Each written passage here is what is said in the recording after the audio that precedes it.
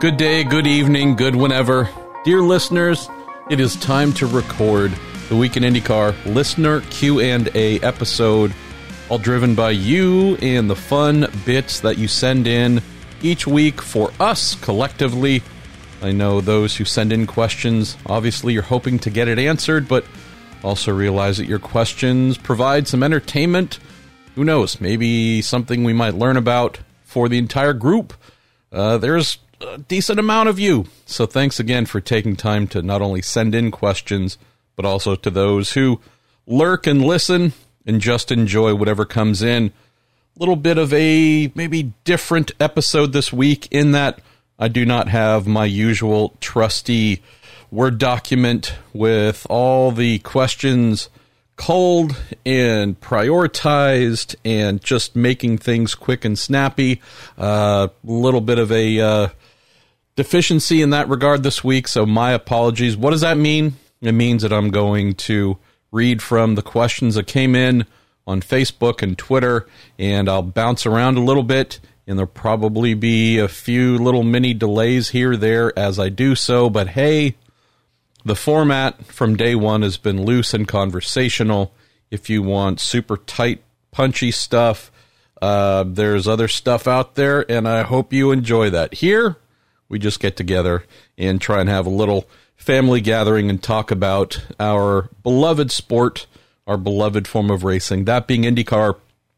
Going to say a huge thank you, as always, to Cooper Tires for supporting what we do here, for the Justice Brothers as well, and then TorontoMotorsports.com. Figure we'll dive right in. There are plenty of observations I will try and remember to share from spending, about 12-plus hours at WeatherTech Raceway Laguna Seca on Tuesday for the IndyCar test there. I should say Monday. It's Tuesday right now. I'm a little bit out of sync. Yeah, that was good fun. A lot of interesting stuff. 4 teams, 8 cars, and boy, learned plenty. And so we'll use your questions to drive some of that conversation here.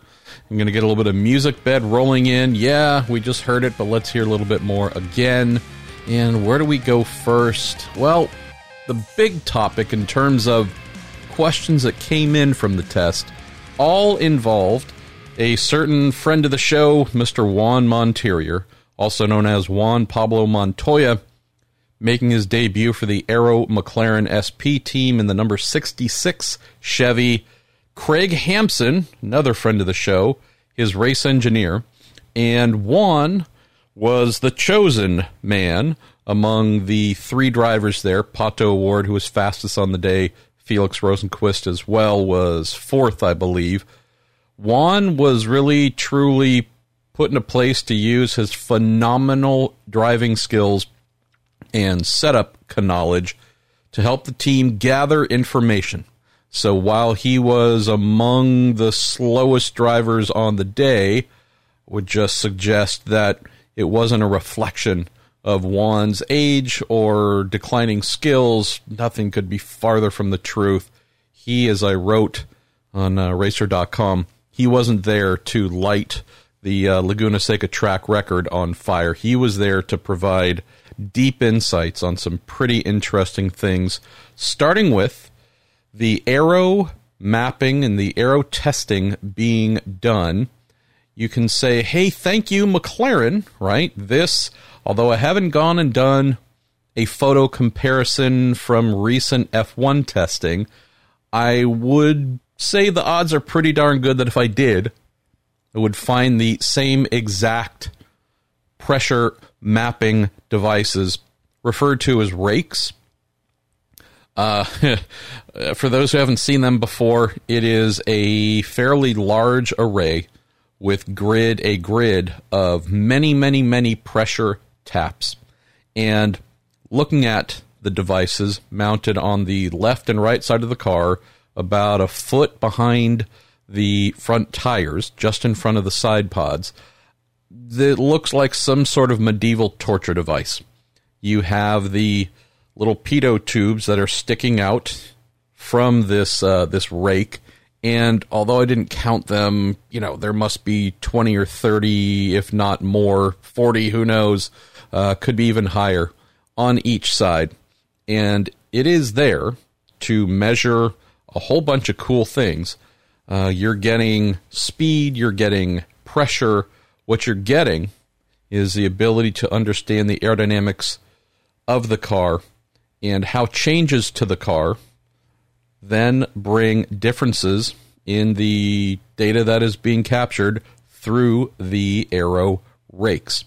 So, got a couple questions. Well, we got a lot of questions about it. Mike Jablow, for example, said, enjoyed the photos and videos from the Laguna test. Can you please explain the aero mapping process you referred to?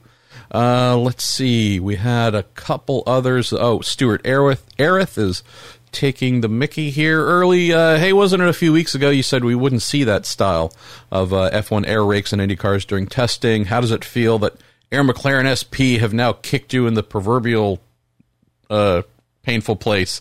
He then asked, seriously, is McLaren the first IndyCar team to do so? I've never seen this before in IndyCar. I was talking with a friend about that today. I can't recall seeing a F1 style aero rake arrangement on an IndyCar this is a private test that happened, meaning it was a non-official IndyCar test day. This is one of the handful of private tests, as they're called, test days that teams have to use.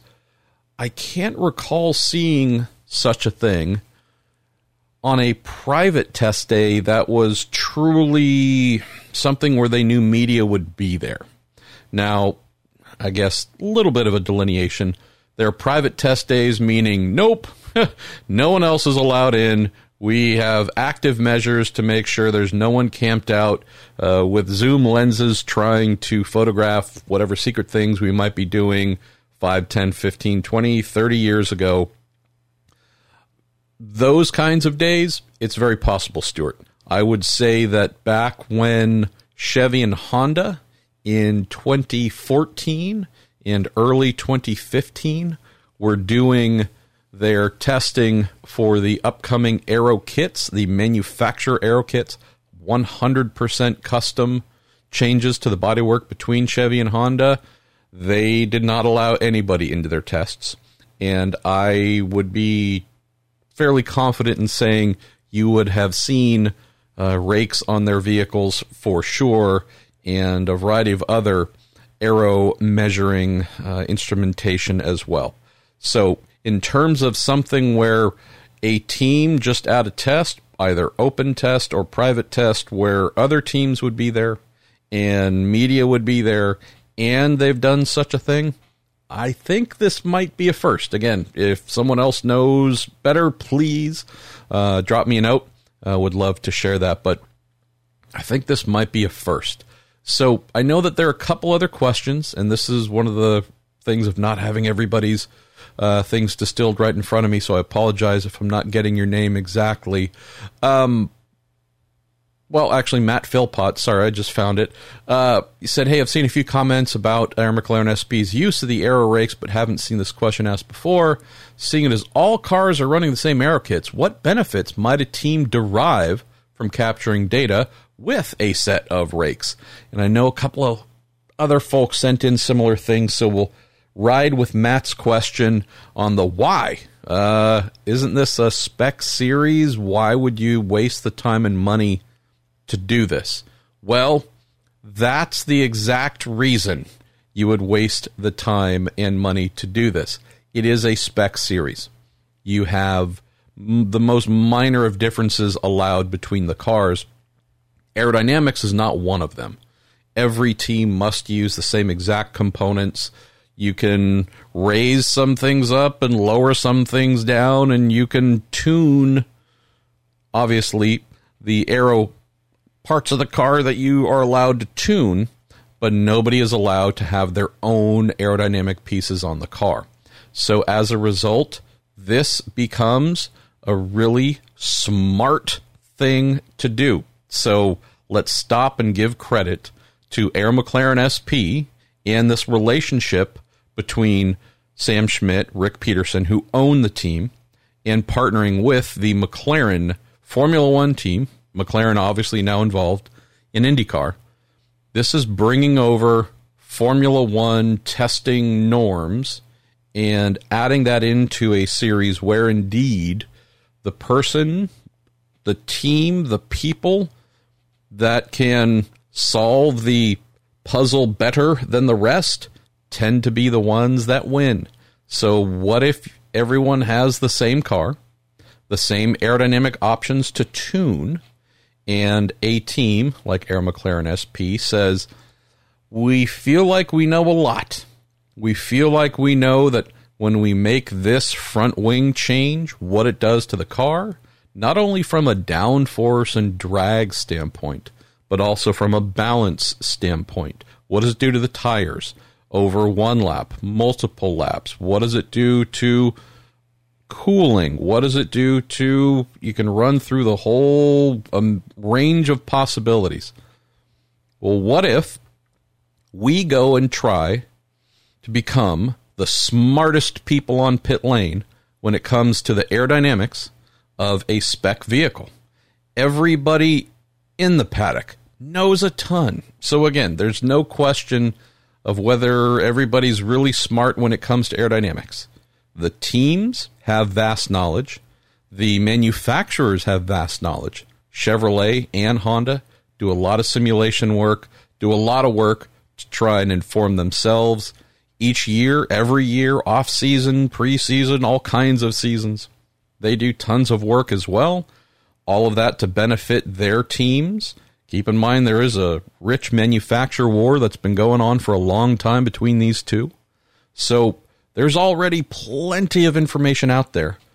But taking things to the level of F1 style rakes being installed and benchmarking the car and doing the kinds of things that most teams so far have not, learning at that level, trying to be the masters of aerodynamic knowledge about a spec vehicle when everyone has to work with the same thing, that's where this is such a smart call by Aero McLaren SP. Watching and observing Mr. Monterier doing his runs, I won't waste a lot of time here talking about it. There are some pretty cool articles on the interwebs about it, but using these devices, you're not wanting to run full speed, maximum attack each lap. You're wanting to try and run at some steady state speeds so that you can accurately benchmark the changes. If you're out there attacking each lap, speeds can vary. You oversteer, understeer, blow a corner. The variables from a just driving standpoint can muddy the data a bit. So that's why the driver is not asked to go out and set amazing lap times. Go out, go quickly, but these are the areas where we're trying to run at a steady state of speed to capture good data.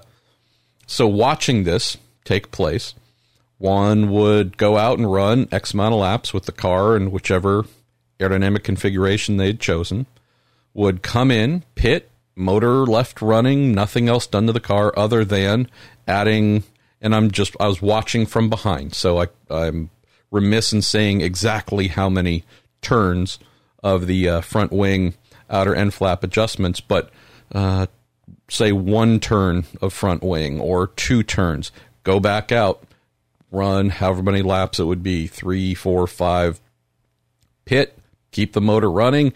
You'd see the mechanics run up, do the same thing, add a couple more turns, off he'd go again. And so it's just making small change after small change after small change to see how that affects the air traveling over the car, from obviously hitting the rakes backwards and being able to assemble some really impressive CFD modeling, do some pretty interesting things in simulation. Hey, as we crank in more front wing, the rakes are gathering aerodynamic information that give us visual understanding of how the airstream is changing as a result, pressure raising or falling in certain regions of the rakes. Helps them understand, aha, Are there points that you go, yep, this might give a little bit more downforce, but we start getting into this range, and boy, we're actually losing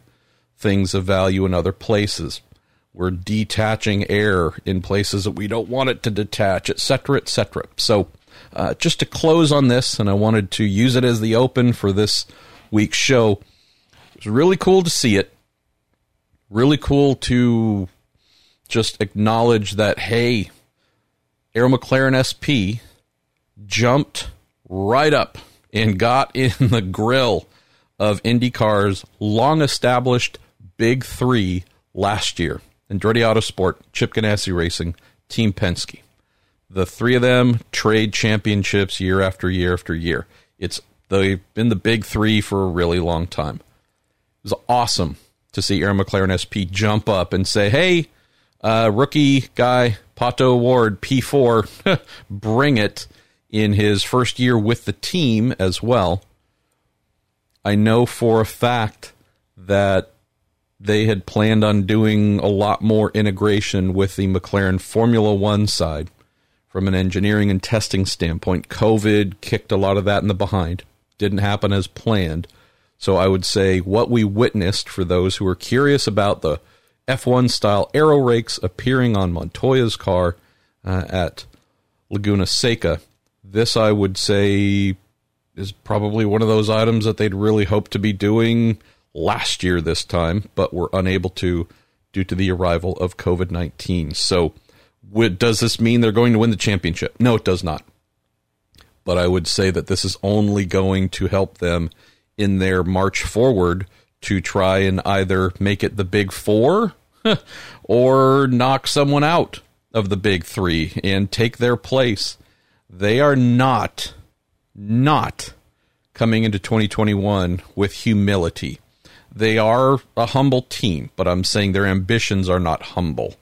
And the minute that I saw that, the minute that I saw Montoya's car rolled out, I was like, oh, so that's where we're going. Okay, love it. Just love it. Last little thing here to mention before we move on to the next series of questions. So what does this mean for the rest of the teams? I would say the rest of the teams are probably saying, okay, as well, this is where we're taking it. Well, you can't exactly go to f1aerorake.com and order your assembly and all the mounting struts and all the this is not exactly a Lego set you can buy on Amazon. So, but I will tell you, for the teams that have their own machining capabilities and electronics capabilities, and for those who have the infrastructure, you can guarantee that our friends at Team Penske and the rest of the Big Three will be matching this. I don't know how soon, but I can tell you that before the end of the year, I will be very surprised if we do not see at a private test wherever, whether it's in season or postseason, more teams with more goodies popping up on their cars, because even though there's a new engine formula coming up here shortly, and there's probably going to be some aero changes with it as well, this is a seasonal fight. Everyone resets, comes back, do it over again. Who's made the biggest gains? Who's gotten better during the off season? Aero McLaren SP just said, we're going places with our testing plans. Nobody happens to be. So, of course, everyone's going to try and scramble to catch up. All right, where do we go next? Ryan Terpstra, one of our great friends of the show, also one of the members of the silly, you mentioned silly season, but also one of the members of the silly listener group that has formed on their own, named the Prue Day, modeled after my favorite WWE tag team, the New Day, which is kind of not so much of a thing anymore. It is, but it isn't. But anyways, Ryan's one of the ringleaders there. He says, what does the silly season have left for us? Carlin's 1 or 2 car entry? Anything else missing? To my knowledge, I am unaware, Ryan, of a second Carlin car for the year. That's at least based on my last check-in with the team. I'm only aware of their plans to be a single-car team. Max Chilton, road and street courses. I think it would be very odd if anyone... Let's see. If Connor Daly isn't confirmed for one or more ovals, not the Indy 500, he'll be with the home team, Ed Carpenter Racing. But I think we could very well see Connor back. I don't know if it would be all of the ovals that aren't Indy, but I think it'd be silly if he wasn't in the car. Knowing what he did with them, for them last year, yeah. Now, granted, is there someone else that might want to pay for the opportunity? I don't know. I'd hope so, just because that would be good business for them. But Carlin, question mark there. We know that based on some Brazilian reporting, that the miniature pervert known as Pietro Fittipaldi has been mentioned as the oval solution in the number 51 Dale Coyne Racing with Rick Ware Racing Honda that Romain Grosjean is going to handle on road and street courses. I feel like that's something we mentioned on the show not too long ago, that maybe just a week or two ago, that it would not indeed be Cody Ware, and that it would not be a surprise if Pietro was that solution. So, yeah, it'd be a smart choice for them for sure. Beyond that, and confirming that, Ryan, I cannot really think of much else that isn't already in place. We know that the Andretti Autosport team is not planning on shoehorning someone into Marco Andretti's number 98 entry before or after Indy right now. But could there be a development with a skilled driver and a budget to get that car out a few times this year? I would say if the situation is right, both financially and talent-wise, I'd be very surprised indeed if, probably a little later in the year, if that car wasn't rolled out more than once. Not saying it couldn't be rolled out at Barber to start the season if they really wanted to.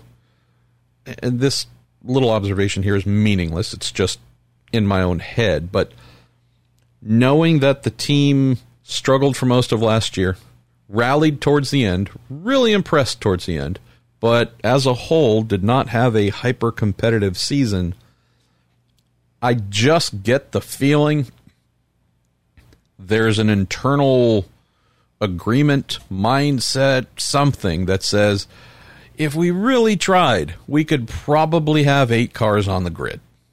But let's not get overambitious from an entry side. Let's get overambitious on getting back to being a full-time member of the Big Three. They really weren't last year for a lot of it, but did get back into that, mythical, theoretical slot towards the end of the year. But I just get a feeling they're placing, let's get the ship righted and fast as heck again. And once we get that, then we'll, hey, cool. Let's get the 98. Let's get one of our young Indy Lights drivers up and kind of groomed for a full season campaign next year. Who knows if there's someone else floating around. They always have folks talking to them. They're always talking to people. But just get the feeling here, Ryan, that Andretti Autosport probably leaning towards quality of product instead of volume of product from the outset, and that's why we won't be seeing the 98 right away. You know what? I'm going to take a little bit of sip of coffee here because I need it. It's not a beer night. It's a coffee night.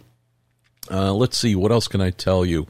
Let's go to JJ Gertler. He says, if a third engine manufacturer comes along, whoever it is, do you have a sense of the minimum commitment that IndyCar will expect? Could someone come along and just supply 1 or 2 teams, or will they have to commit to making a certain number of power plants available?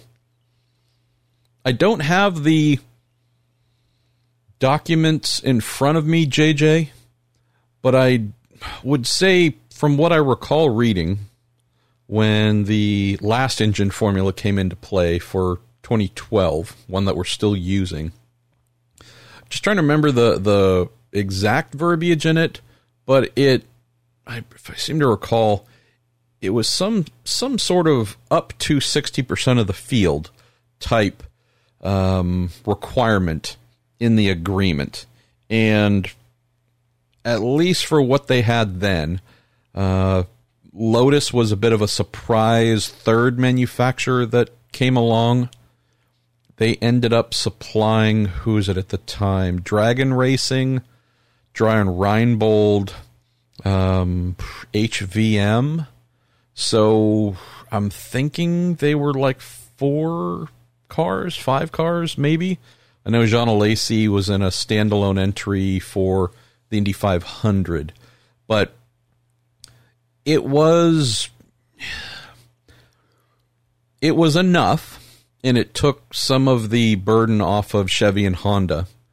And while I don't know if and what requirements might be put in place for a new manufacturer to come in, I'm guessing that it would just be a sliding scale of manufacturer numbers. So if it's just 2, you would be obligated to supply a maximum of 60%. If it's 3 of you, as you mentioned here, I'm guessing it could be something like 40%. So, there's the other thing you got to keep in mind here too, talking about requirements. I don't recall if there is a true minimum, because you can't make anyone run your engine. There's no way you can force a team, at least according to the rules, that someone has to run the engine from the third manufacturer if by chance it's hot garbage, as we found with the Lotus. So deals were done with Lotus, some thinking, hey, this is a very friendly financial thing. We're not going to have to pay much. There was, hey, we're going to be able to be one of just a handful of teams connected to this manufacturer instead of one of the others that has a bunch of people and, maybe might struggle to get, I don't want to say favoritism, but a little bit more attention. And then you saw the product once it hit the track, and it was just super bad. And it's not because my friends at Engine Developments, a.k.a. Judd, don't know how to make quality engines. It's because Lotus committed $37 to the project. Lotus went for the lowest amount of money they could possibly spend to say that, yes, we are indeed doing the thing we committed to. They just went super cheap from the beginning and did very little to change that approach. Just sharing this, JJ, because as for those of us who were there following back in 2012, you'll see that the Dragon team, which had high designs on being competitive with our friend Sebastian Bourdais and Catherine Legge, they were gutted immediately. Their sponsors were expecting far more, and they wrangled and got a Chevy, ended up dropping down to a single entry. That caused a lot of problems because both drivers expected full season rides, but this was the fallout, and there was, more fallout to come. Just about everybody that had a Lotus, not everybody, but just about everybody that had a Lotus, did their best to get out of the contract. Some just didn't have the money to be able to go pay for a Chevy or Honda. I'm not totally sure Chevy and Honda were making their motors available at that point in time, knowing that they were already stretched a little bit thin. But you just have a situation, JJ, where you say, okay, it's easier to say, look, we need you to commit to a maximum number that is serious and significant. It's hard to put a minimum, though, because other than, say, a scenario where a significant manufacturer might want to come in and just have their own factory team, that's where the maximum thing comes in. Hey, great. You just want to run the two of you. Okay, but you have to commit to running a lot more than that if that is what ends up being desired. Just to close on this, and I love the topic, and thank you for asking, JJ. It's just one of those weird little dances where it would be easy to say it's a sliding scale each year, engine manufacturers, based on how many entries. If we have 24 entries and there are 3 of you, well, must be split equally 8, 8, and 8. And hopefully my math is good there, adding up. There's no requirement, as I mentioned at the outset, in teams using a particular manufacturer's motor. And so what do you do there? This is where some of the trickiness and unsavoriness, not a word, came to play in the early stages of this most recent engine formula. And that was, we'll use our pal Mike Shank and the Meyer Shank Racing Team as the perfect example, well known. Hey, we went and bought a car, right? I mean, we didn't just say we wanted to enter. We were in and bought a car, and it arrived, and we are deciding to do this, and could not get Chevy or Honda to say yes. Lotus was their only choice, seeing that Lotus was clearly behind, not only in the build, but, everything was late, and then once things got on track, they were getting just mollywopped. And so Shank, after begging and pleading and talking to the series and saying, could you intervene and help? And nothing coming of it, said, I would rather put a hold on my IndyCar entrant ambitions, sell this chassis, and maybe some point in the future, things will be more right when it comes to, I'm a person with a racing business. I have a good history. They just won the 24 Hours of Daytona in January, right? They demonstrated here in 2012 they were capable of big things, and yet they were new, and the 2 most coveted engine suppliers weren't particularly motivated at that point in working with a smallish incoming team with no pedigree. So since there's no one that could force Chevy or Honda to sign an agreement, Lotus was the only option. Mike could see this is going to be a failure. This is going to be an absolute, I might never recover from it. And not only on the IndyCar side, this could tank my business if everything goes really wrong. So I'm just going to back out, sold the car to Eric Bachelart, Conquest Racing, and he waited. So that's the interesting part. Really, when it comes down to it, JJ, the engine suppliers hold all the power. And yeah, I don't know if and what IndyCar might do to make sure that that no longer remains the case with this next generation engine rules. Let's see. You also ask for some thoughts about Romain Grosjean. And if you offered any comparisons between the F1 Halo and the IndyCar Aero screen, didn't ask him about it. I know that at the Barber test, he mentioned that it was pretty much a non-issue, so I figured he covered that off there. What else? He also mentioned if we're looking for a nickname for him, go back to the Gallus Racing days and call him Roman Wheels, which is a sponsor of Alan Jr.'s Eagle chassis back then. Raymond Wong, you got an Indy Lights observation here saying in the 80s, for the most part, most drivers that excelled in Indy Lights really went nowhere in IndyCar or struggled to get there. You mentioned Paul Tracy was one of the exceptions to the rule. You then mentioned Robbie Buell, Eric Bachelart, some folks that got opportunities but were champions, but really didn't have big IndyCar careers. Throw a couple other names in here, talking about Steve Robertson, David Emperingham, never got drives. You're missing a guy by the name of Greg Moore. Says it didn't get better until after 95 when teams started signing up drivers from the light series. You mentioned Tony Kanaan, Scott Dixon, Helio Castroneves. My question says, who do you feel was lost? What was a lost opportunity that should have gotten a drive in kart or IRL, but never got it? You also say, or was the talent level not as good back then as it is now? No, it was, drivers were just as good back then as they are now, and they were a decade before that and a decade before that.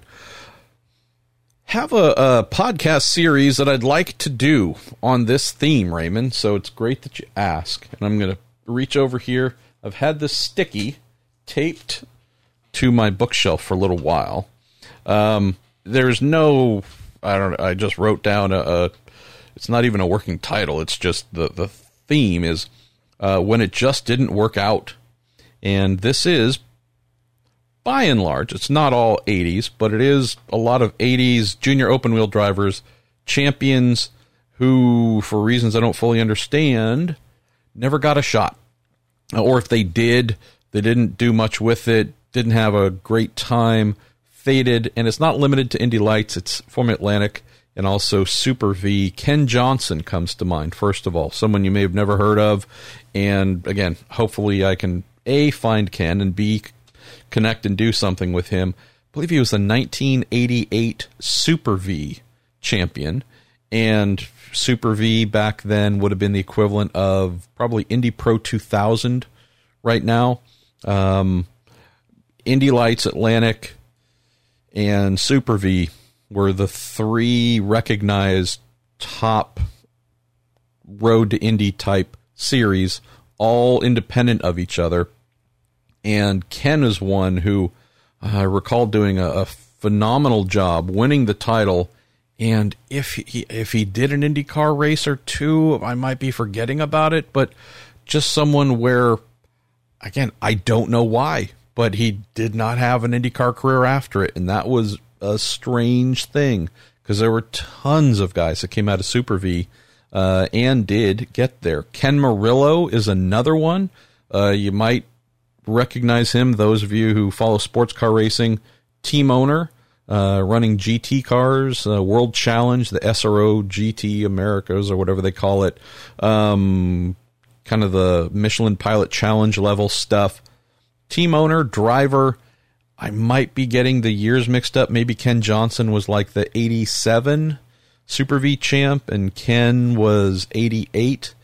Ken's another one who, I don't know if he's an IndyCar race winner or IndyCar champion potential, but someone who really stood out as a hardcore talent. Scott Atchison, 86 Super V champion, I believe. He did get some chances in IndyCar, not with great teams by any means, but did some IMSA GTP a little bit. But, these are three guys, all-American guys by coincidence, who... You mentioned Indy Lights. These are three guys that really should have gone places. Dean Hall's another one, Atlantic champion from the Pacific side. I have on my list here Mark Taylor, right? Infinity Pro Series champion. Signed with Panther Racing in the IRL. I don't know the story behind it. It was a period where I was kind of between still working and racing weekends and that kind of stuff, but wasn't full-time by any means. I was trying to actually lead a little bit of a normal life. That failed. He flamed out completely, and based on the dominant year or dominant championship run of his in the Infinity Pro Series, it made no sense to me there. AJ Foyt, is it fifth? Someone else who just a bizarre career. I'd love to learn more about. To answer your question on who, the last name that I've listed here is the one that I've always spoken about, always thought of as a potential future champion that got away, and that's David Empringham. I know I've mentioned this on the show once or twice before when this question's come up. He, I would say, potential-wise, at the same kind of Atlantic Indy Lights type level. I mean, Greg Moore was phenomenally talented. part of the player system, obviously, once he was, graduated from the family team. But I would say there really wasn't much to choose between Empringham and Greg Moore. Now, was there more potential left in Greg to find and develop than Empringham?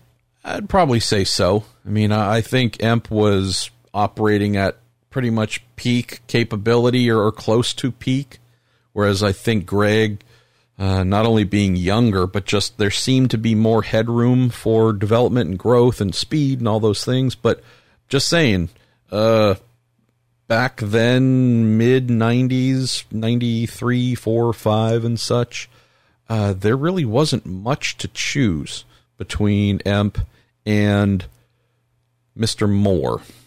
Where things got a little bit complicated from a player's standpoint, well, they are looking for one English Canadian, English-speaking Canadian, and one French Canadian.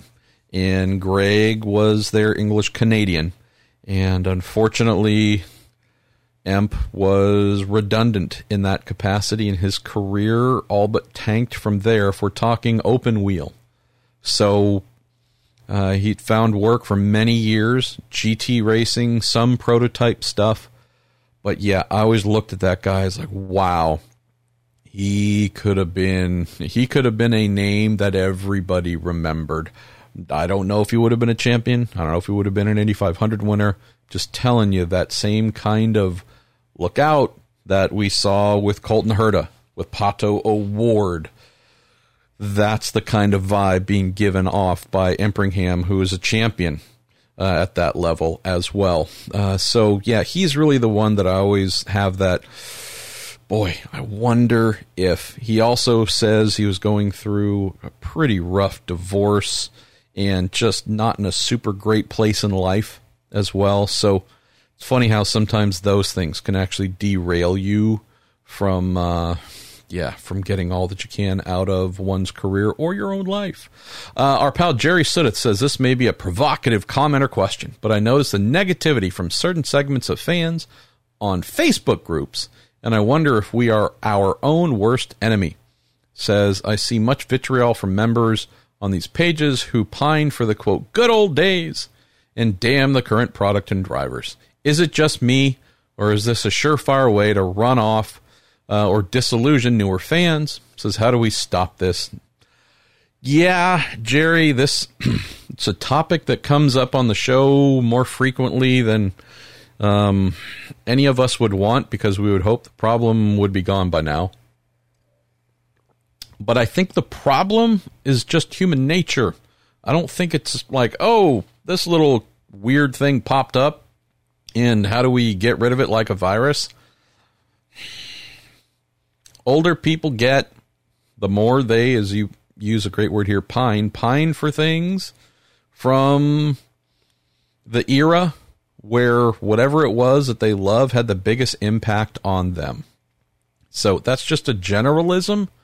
Oh, music these days is garbage, and boy, remember when there were real singers and real this and real that. I guarantee you, whatever music today that is annoying someone who is older and is leading them to say today's stuff is garbage, how could you listen to it back in the day, everything was better.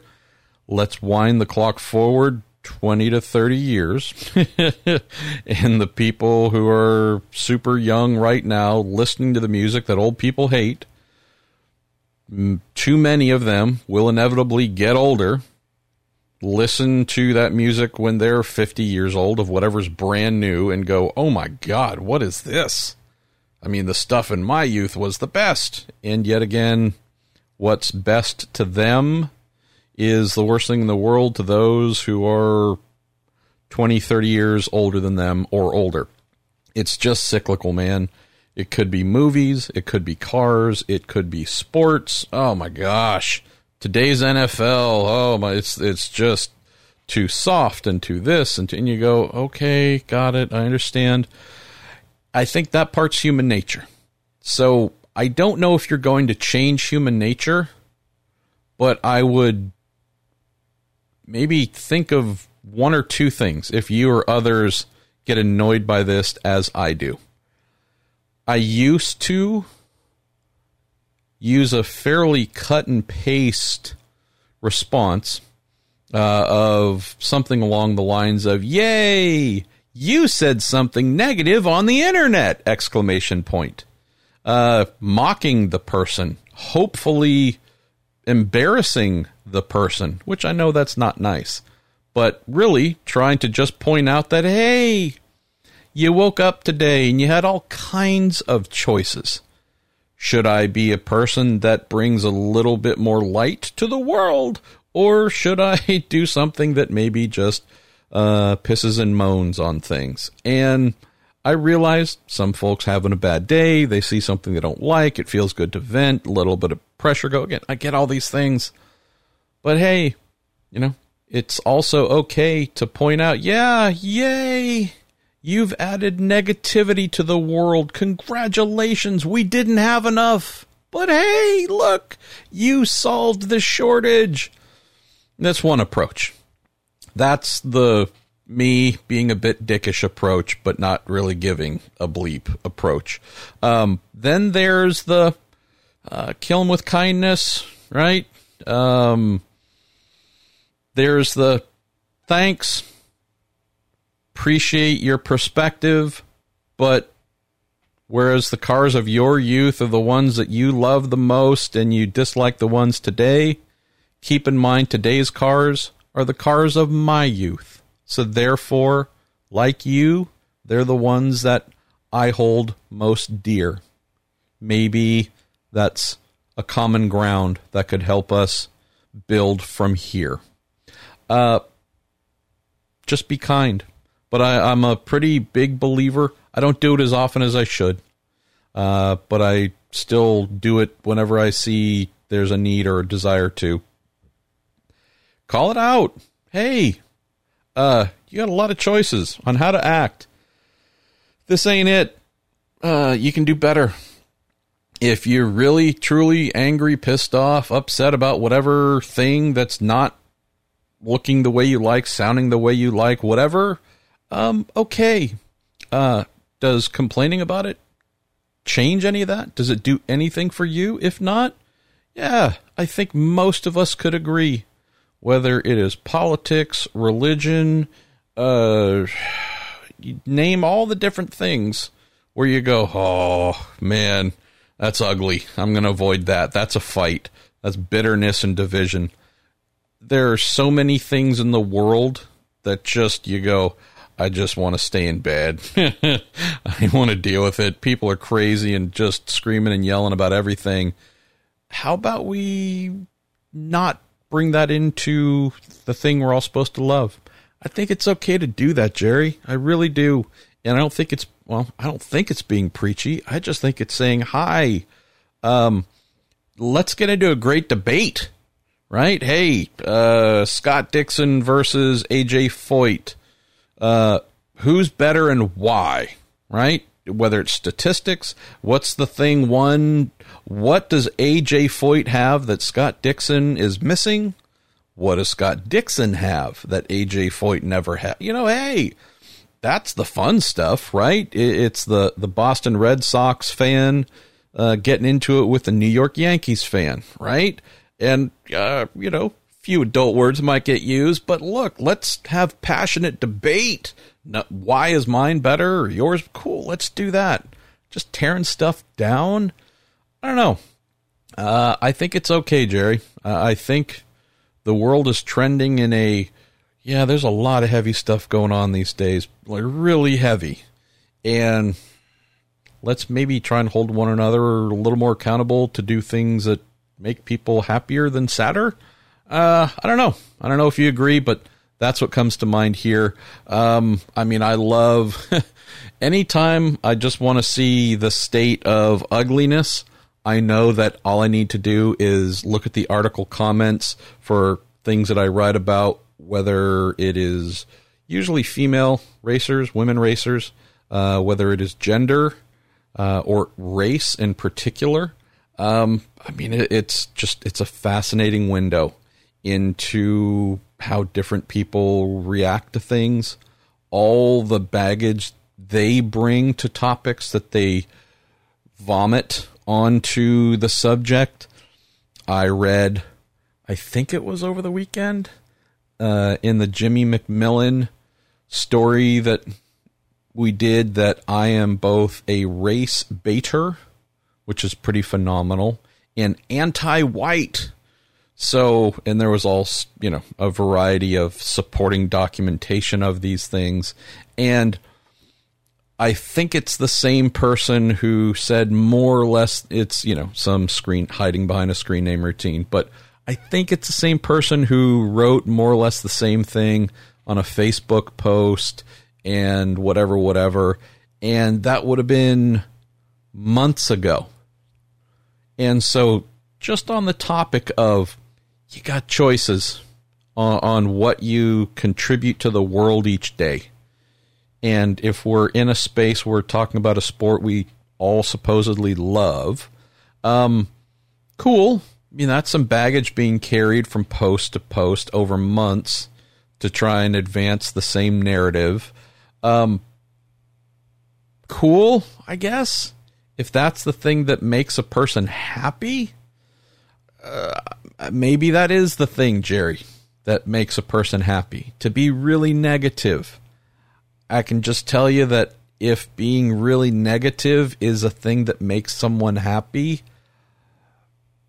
little bit of personal insight here, I don't have those people in my world. I have intentionally either cut them out or just avoided them. And that's not saying surround myself by yes men and yes women. Not at all. But there's a big difference between saying, oh, you're a dark cloud, and you always want to be a dark cloud, and you always want to cast shadows on things. At least for how I live my life, that's not a healthy environment to be around. I've been around that. Not something that reconciles. So maybe some of those folks like that, who just want to dig in and be that dark cloud, maybe they're not going to change or respond to the, hey, how about we go in a different direction? But maybe if you try enough, some others will. Where else are we going to go here? Where else are we going to go on the book face before we switch over to Twitters? Sure. Ross Porter says, through the podcast, I found I have a hard time rooting against any one driver because they all seem so likable. The closest thing I have resembling someone to root against is Aaron McLaren SP due to their treatment of Hinch and I'll ask you, and thin skin attitude, but even then I really don't mind Felix, Pato, or JPM. Could the series benefit from more of a brash personality that doesn't necessarily conform to political correctness and other norms in the paddock? A villain, if you will. I think benefit from a brash, a-holish personality could.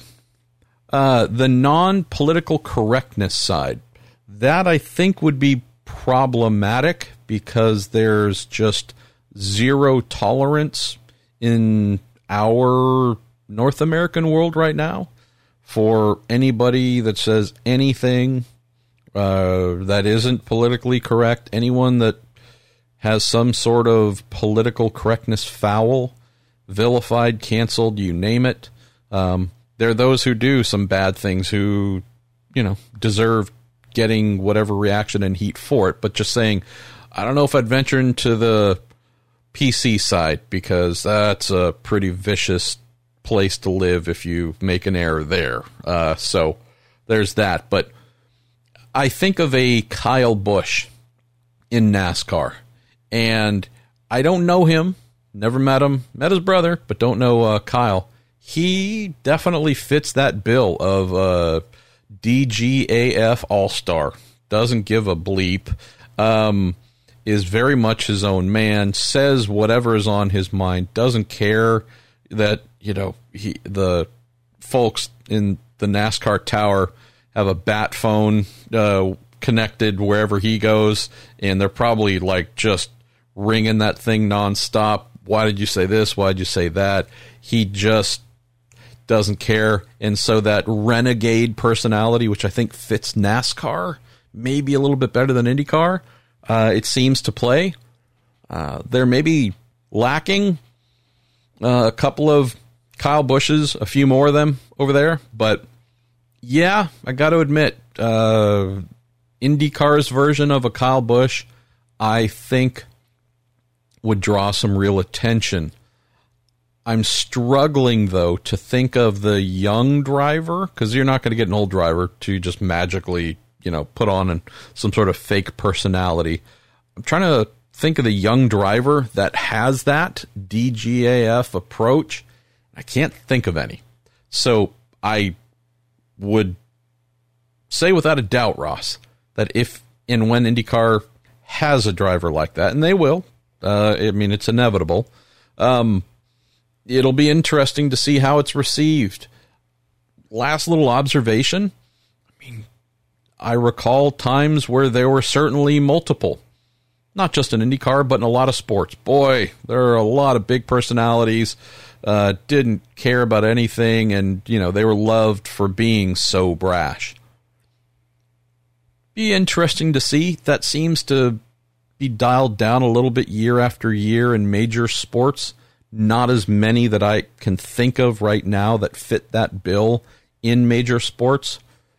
Wonder if that acceptance of that personality type is going to go away just because it's not something that we're subjected to as often as we once were. The Muhammad Ali's, for those of you who either watched him or know of him and his story, I don't know how well Muhammad Ali would be received today in the way that he was, that made him the greatest. That kind of boastful, just, chest pounding. And he went out and proved it more often than not, but that's not something we see a lot of culturally right now.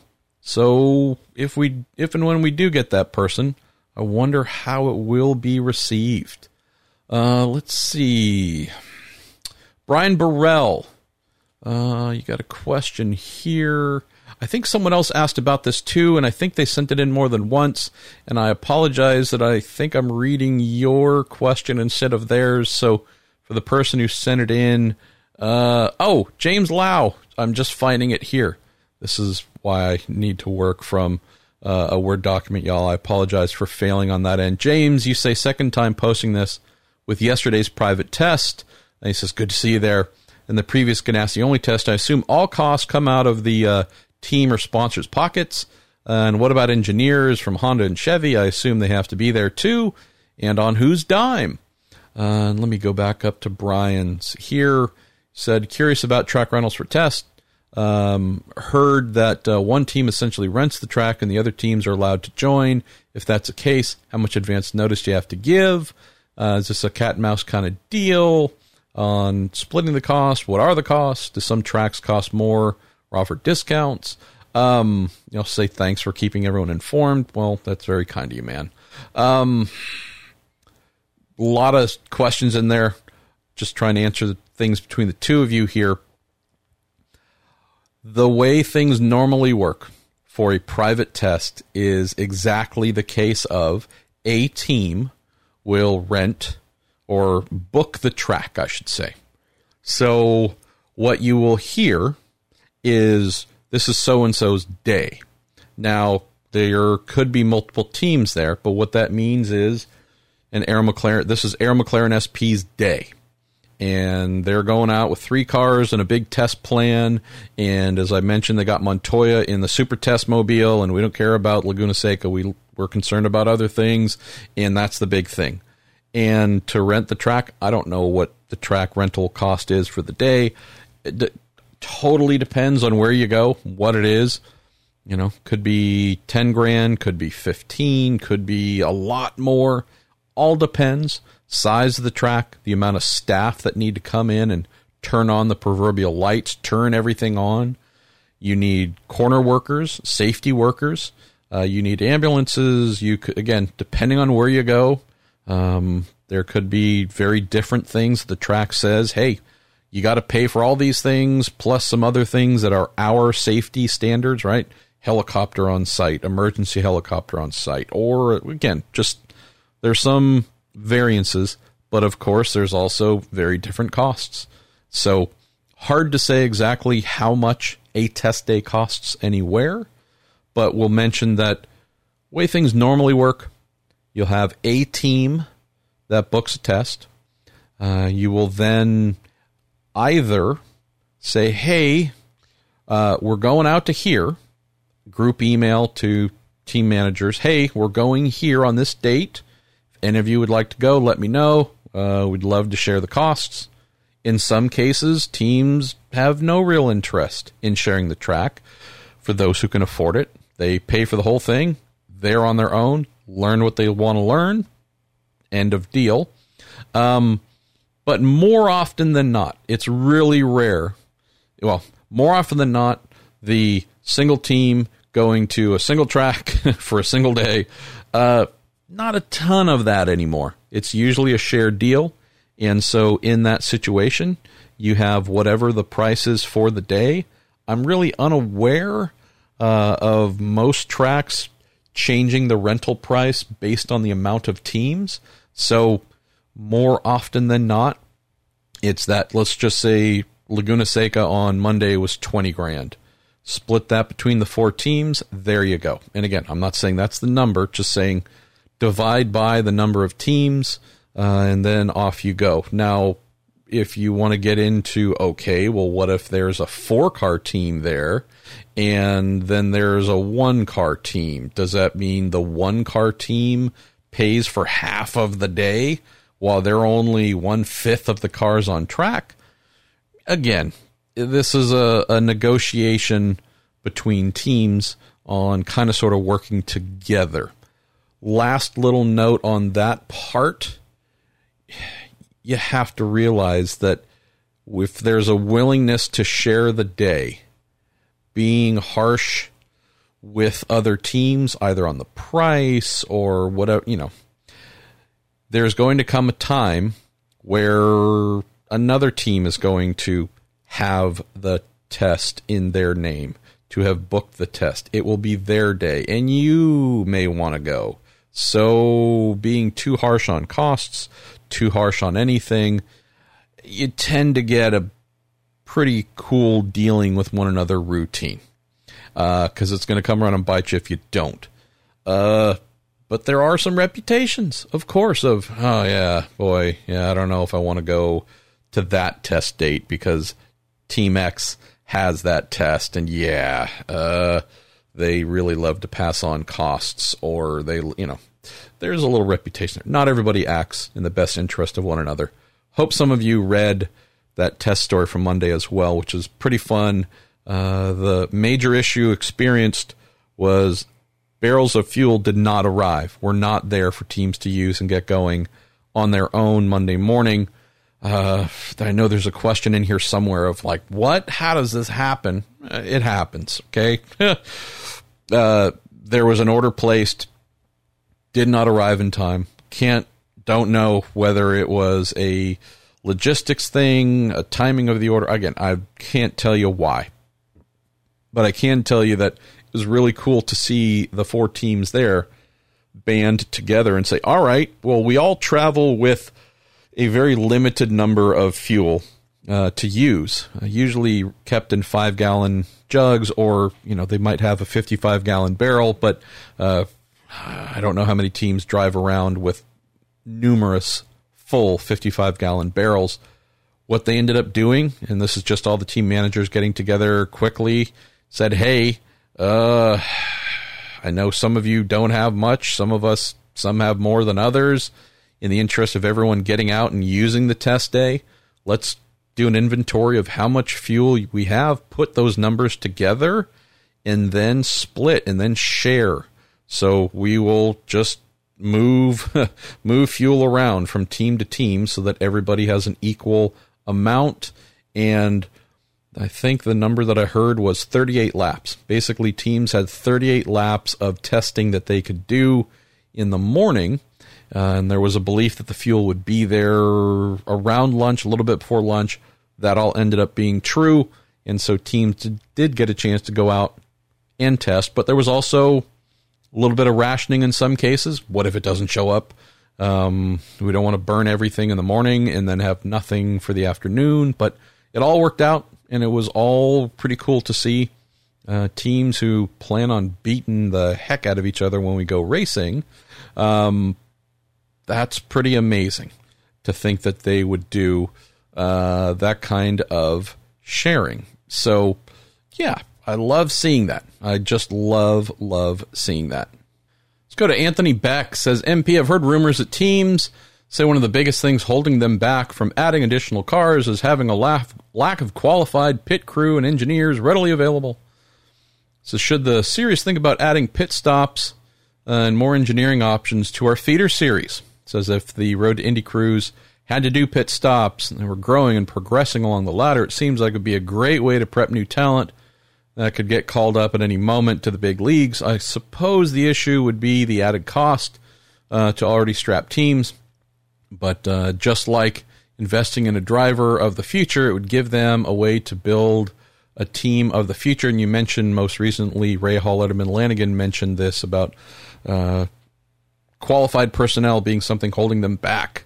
Well, my immediate reaction to this, Anthony, is, boy, what a great reason to then put together a RLL Indy Lights team, wouldn't you say? It is true. There are not enough available qualified people to staff as many Indy cars as maybe some teams would hope to run.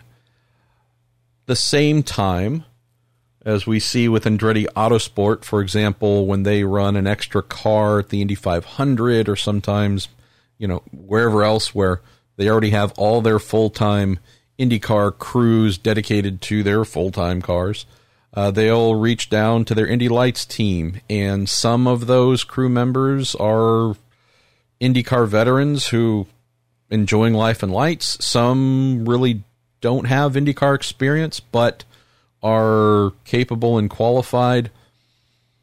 It's a great question.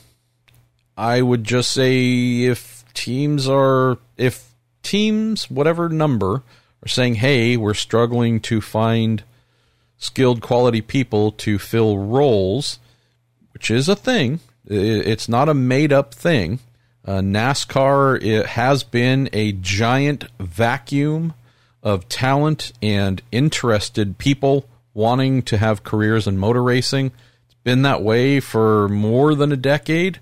IMSA has also become a real talent drain on IndyCar. Obviously, NASCAR wins the, oh man, that is a grueling schedule, fight with 8 million races per year. So it's hard to say IndyCar 17 are just brutal by comparison. Regardless, would say that it's still a pretty packed and busy lifestyle.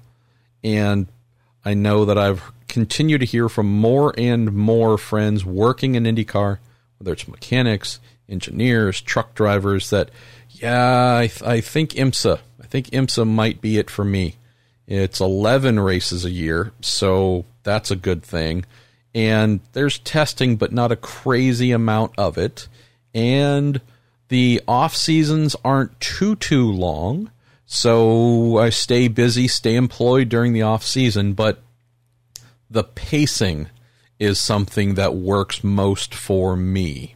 So NASCAR, bit of a place, Anthony, where it's a generalism, but younger-ish talent or potential talent, you tend to see a lot more young folks wanting to go to that, whatever it might be, an ARCA or a Trucks or something, their version of kind of the development level and work their way up.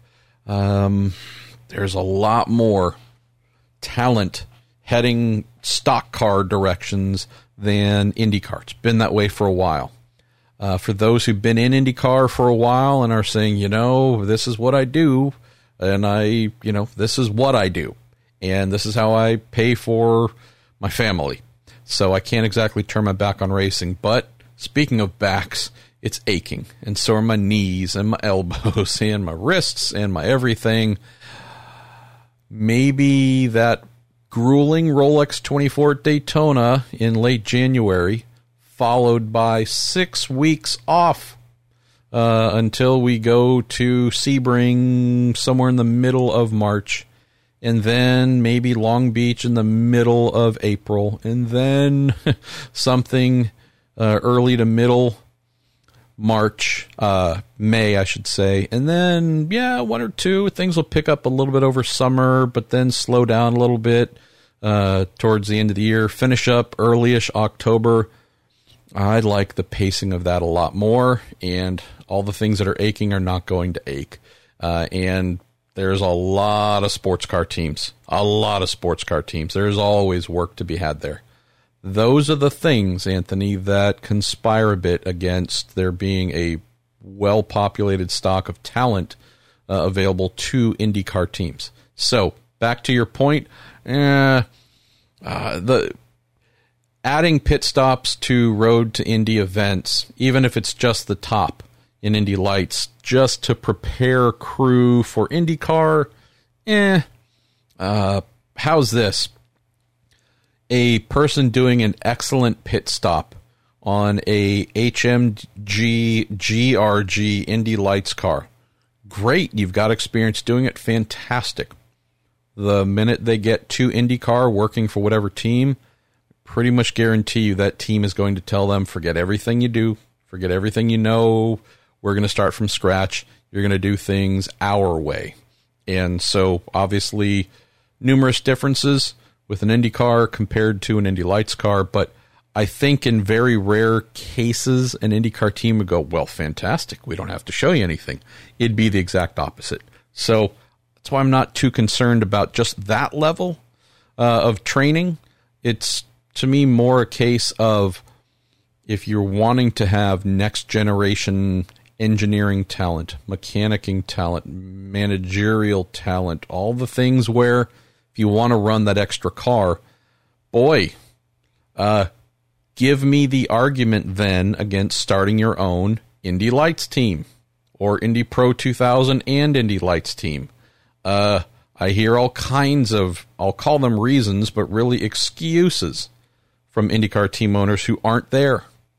But yet again, this item you mentioned, Anthony, which is why I'm sticking with it for an extra moment, it's a little precious, right? We can't find the people we need.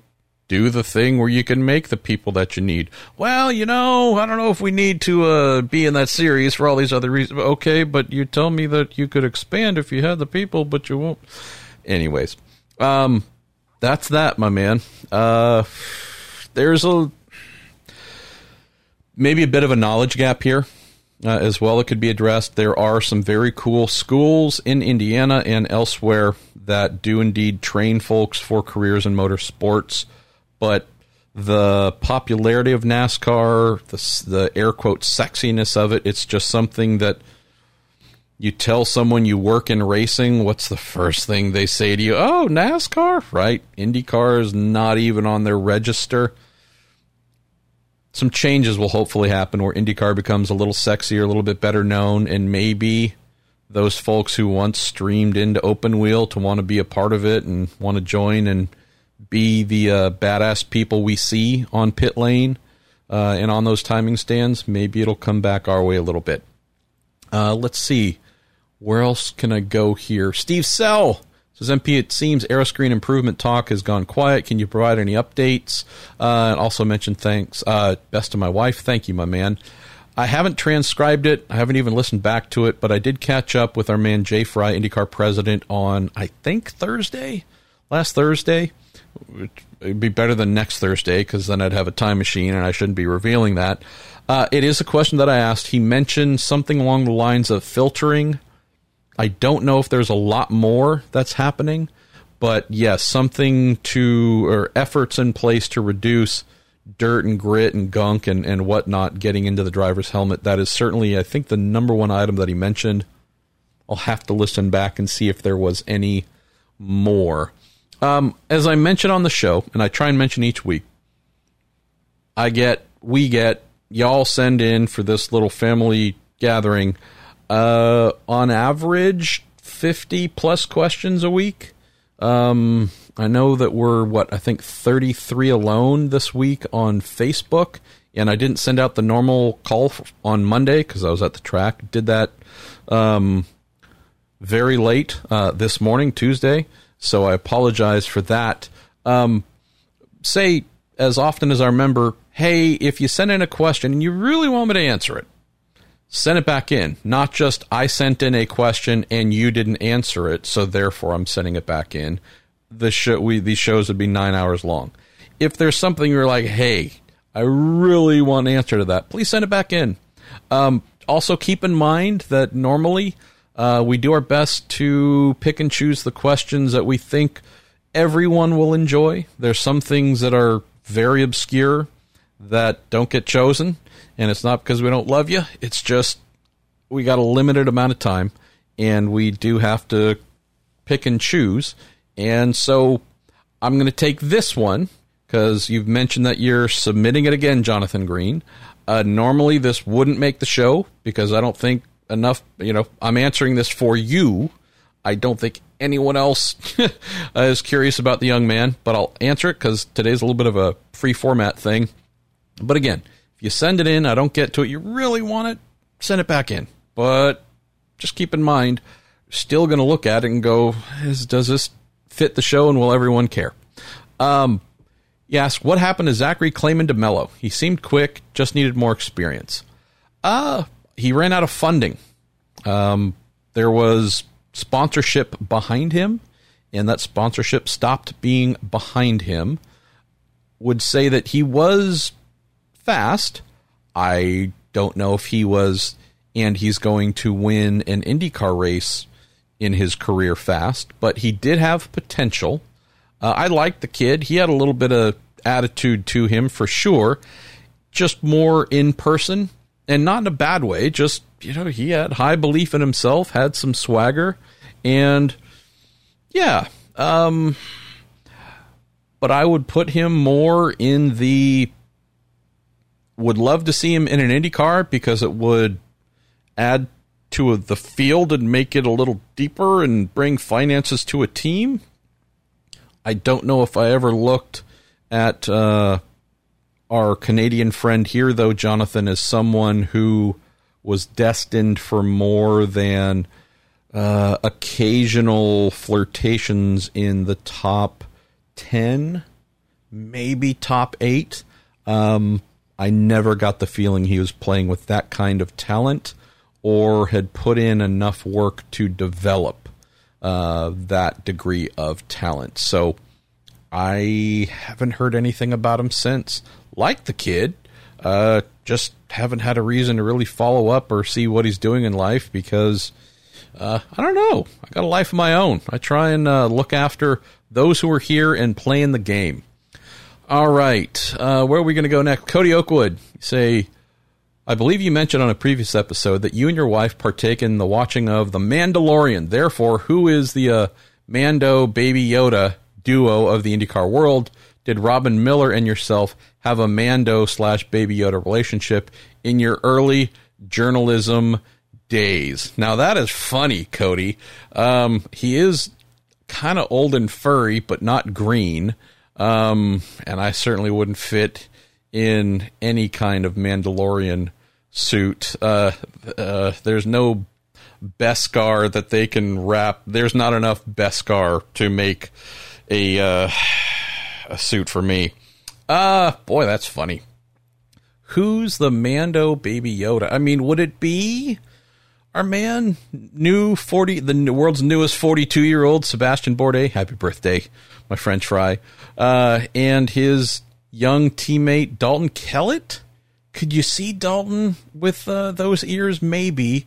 I mean, granted, former IndyCar driver Zach Veach was definitely, I mean, someone actually went to the effort to make him into a Baby Yoda. I wish I had that image available right now to post, and I would, but is there anybody else that really fits? I'll just go with them, right? I think, is it the biggest age difference between teammates on a team? Maybe. Yeah, and I hope he hears this because it'll piss him off. If I get a call tomorrow, I know he will have listened, but he won't.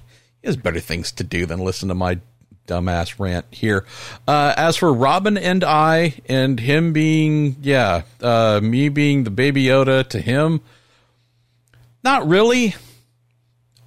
I would say, though, that it felt like it at times. I mean, I certainly observed him with great intent in terms of Robin being the let me tell you how to do things, son, type relationship or scenario. Not at all. On the rarest of occasions has Robin done that, and that's because that's not his personality type. He's not a let me say things or position myself as someone who is, an educator or whatever. He's more of a figure it out yourself type. But I will say that I just observed his working style, which is a fairly crazy thing as well, as many who know him can attest. But not so much he is sitting down to type, let me watch how he types and how he does it. Not that at all. It's more of the, hey, we're on pit lane together, or whatever it is. We were the two guys from Speed for many, many years, and then we've been the two guys from Racer for many, many years. And so we're often doing things together, collaboratively, whatever.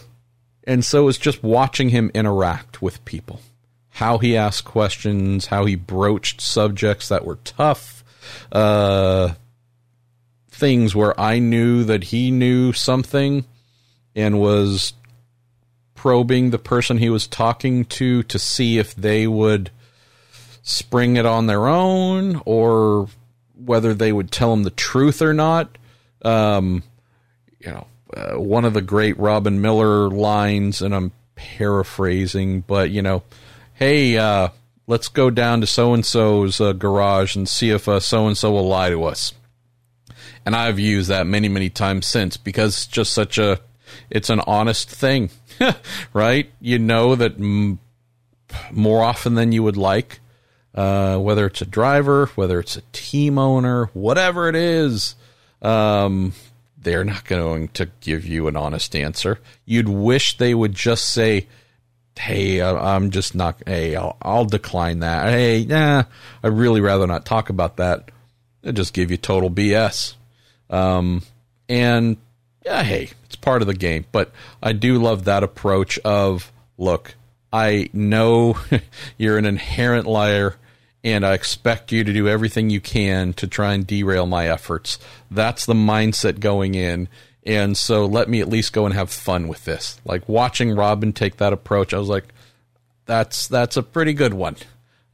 You want to believe everyone's going to put their hand on the Bible, and swear to tell the truth and nothing but the truth.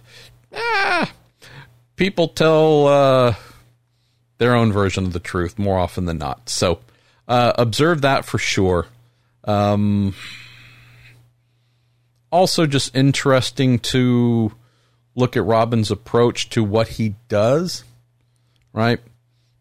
Told this 1,000 times, him yelling at me to finish up my effing story that I was, slaving over, thinking, treating everything that like it's just hyper important, not what I'm doing or that I'm doing it is important, but just taking the work so seriously that, oh my, everything has to be at this, urgent level of production and thought and care, and him just, saying, paraphrasing again, I won't use all the words, but hey, we're not going to win Pulitzer Prizes for this stuff, man. Just finish the story so we can go to dinner. It's among the best advice I've ever received. So, since then, I don't know how much I've been in that Baby Yoda scenario. He calls me kid, every time we speak. I mean, he's 20 years older than I am, but, deservedly, I guess, calls me kid. But I appreciate working with Robin. He doesn't like to hear it, doesn't want to know it, tells me to go F myself anytime I mention anything nice or say something appreciative. But just observing, I learned a lot. And why? I guess I maybe should have mentioned this up front. I spent a lot of time after I left working in IndyCar at the end of the 2001 season, and then went to college, went to university, didn't finish, but at least got through 3 years and 1/4, I think. So I think I have 3/4 left to finish. But English was something that I focused on a lot, as I did struggle to say the word English, which is funny. But there was no journalism 101 school that I went to. It was, frankly, like just about everything else I've done and earned $1 doing, something that I learned, picked up on my own to begin, and then had a lot of people fill in big, massive holes, all experiential. And so this journalism thing, I don't know how to be a journalist or a reporter. I remember going to the track for the first time with Speed.com, Speed Digital Boss, I think was his title, Joe Tripp. I think it was Petit Le Mans, America Le Mans Series, like 2006, I think. And we had 2 seats in the media center. I remember sitting down and knowing who a lot of the people in there were, having read a lot of their work, seen their photos and so on. Known a couple of the PR reps from things I would have done in IndyCar, working at a team where that person was our PR rep. Now they're working for whatever sports car team or manufacturer. But I just remember sitting in there with Joe and being very appreciative that he was wanting me to be a part of the team, and we were still trying to figure out what I would do. Eventually, he, quote, hired me and paid me some money starting a little bit later in 2007. But at least at that time, all free and unpaid and paying my own travel as well. I remember walking into the media center with him, finding the 2 seats that were reserved for us, sitting down and not knowing what to do. Right? I mean, I knew I'd interviewed people and I'd written some stories. Again, that stuff, yes. But the actual, we've just sat down at whatever time, 7:30 in the morning. The day is about to start.